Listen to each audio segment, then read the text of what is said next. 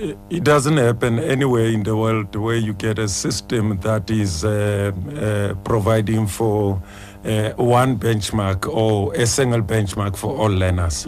All systems in the world are differentiated. You differentiate even in your question papers.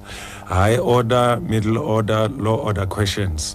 Now, our qualification is differentiated in a way that those who want to go to university, there are clear requirements that they need to meet in order to go to university or to qualify for bachelor studies. Those who want to do a diploma, there is also clear requirements for that. And those who want to attain just a certificate, there are also requirements for that.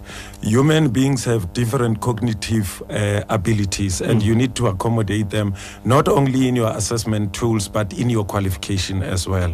So it depends on the nature of the job that the learner or the person is looking for, and the qualification will guide whether that person will be able to do that job or to further studies in that area.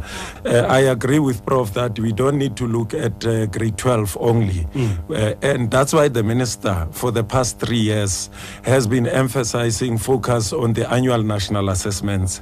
Our lower grades have been out of the radar of the national, provincial, and even your district system. And with the annual national assessment, we've now brought all the grades into our radar, and the minister announced when she gave the results of the annual national assessments for 2013 to the nation that we are now going to include grade 7 and 8, and in the next 3 years we need to prepare the system for grade 10, 11 and grade 10 and 11, so that the entire system is under the focus of the nation, the province, and even the district. And then the other issue around mathematical literacy and mathematics. I agree with Prof that over the past few years we had neglected, encouraging more learners to take mathematics.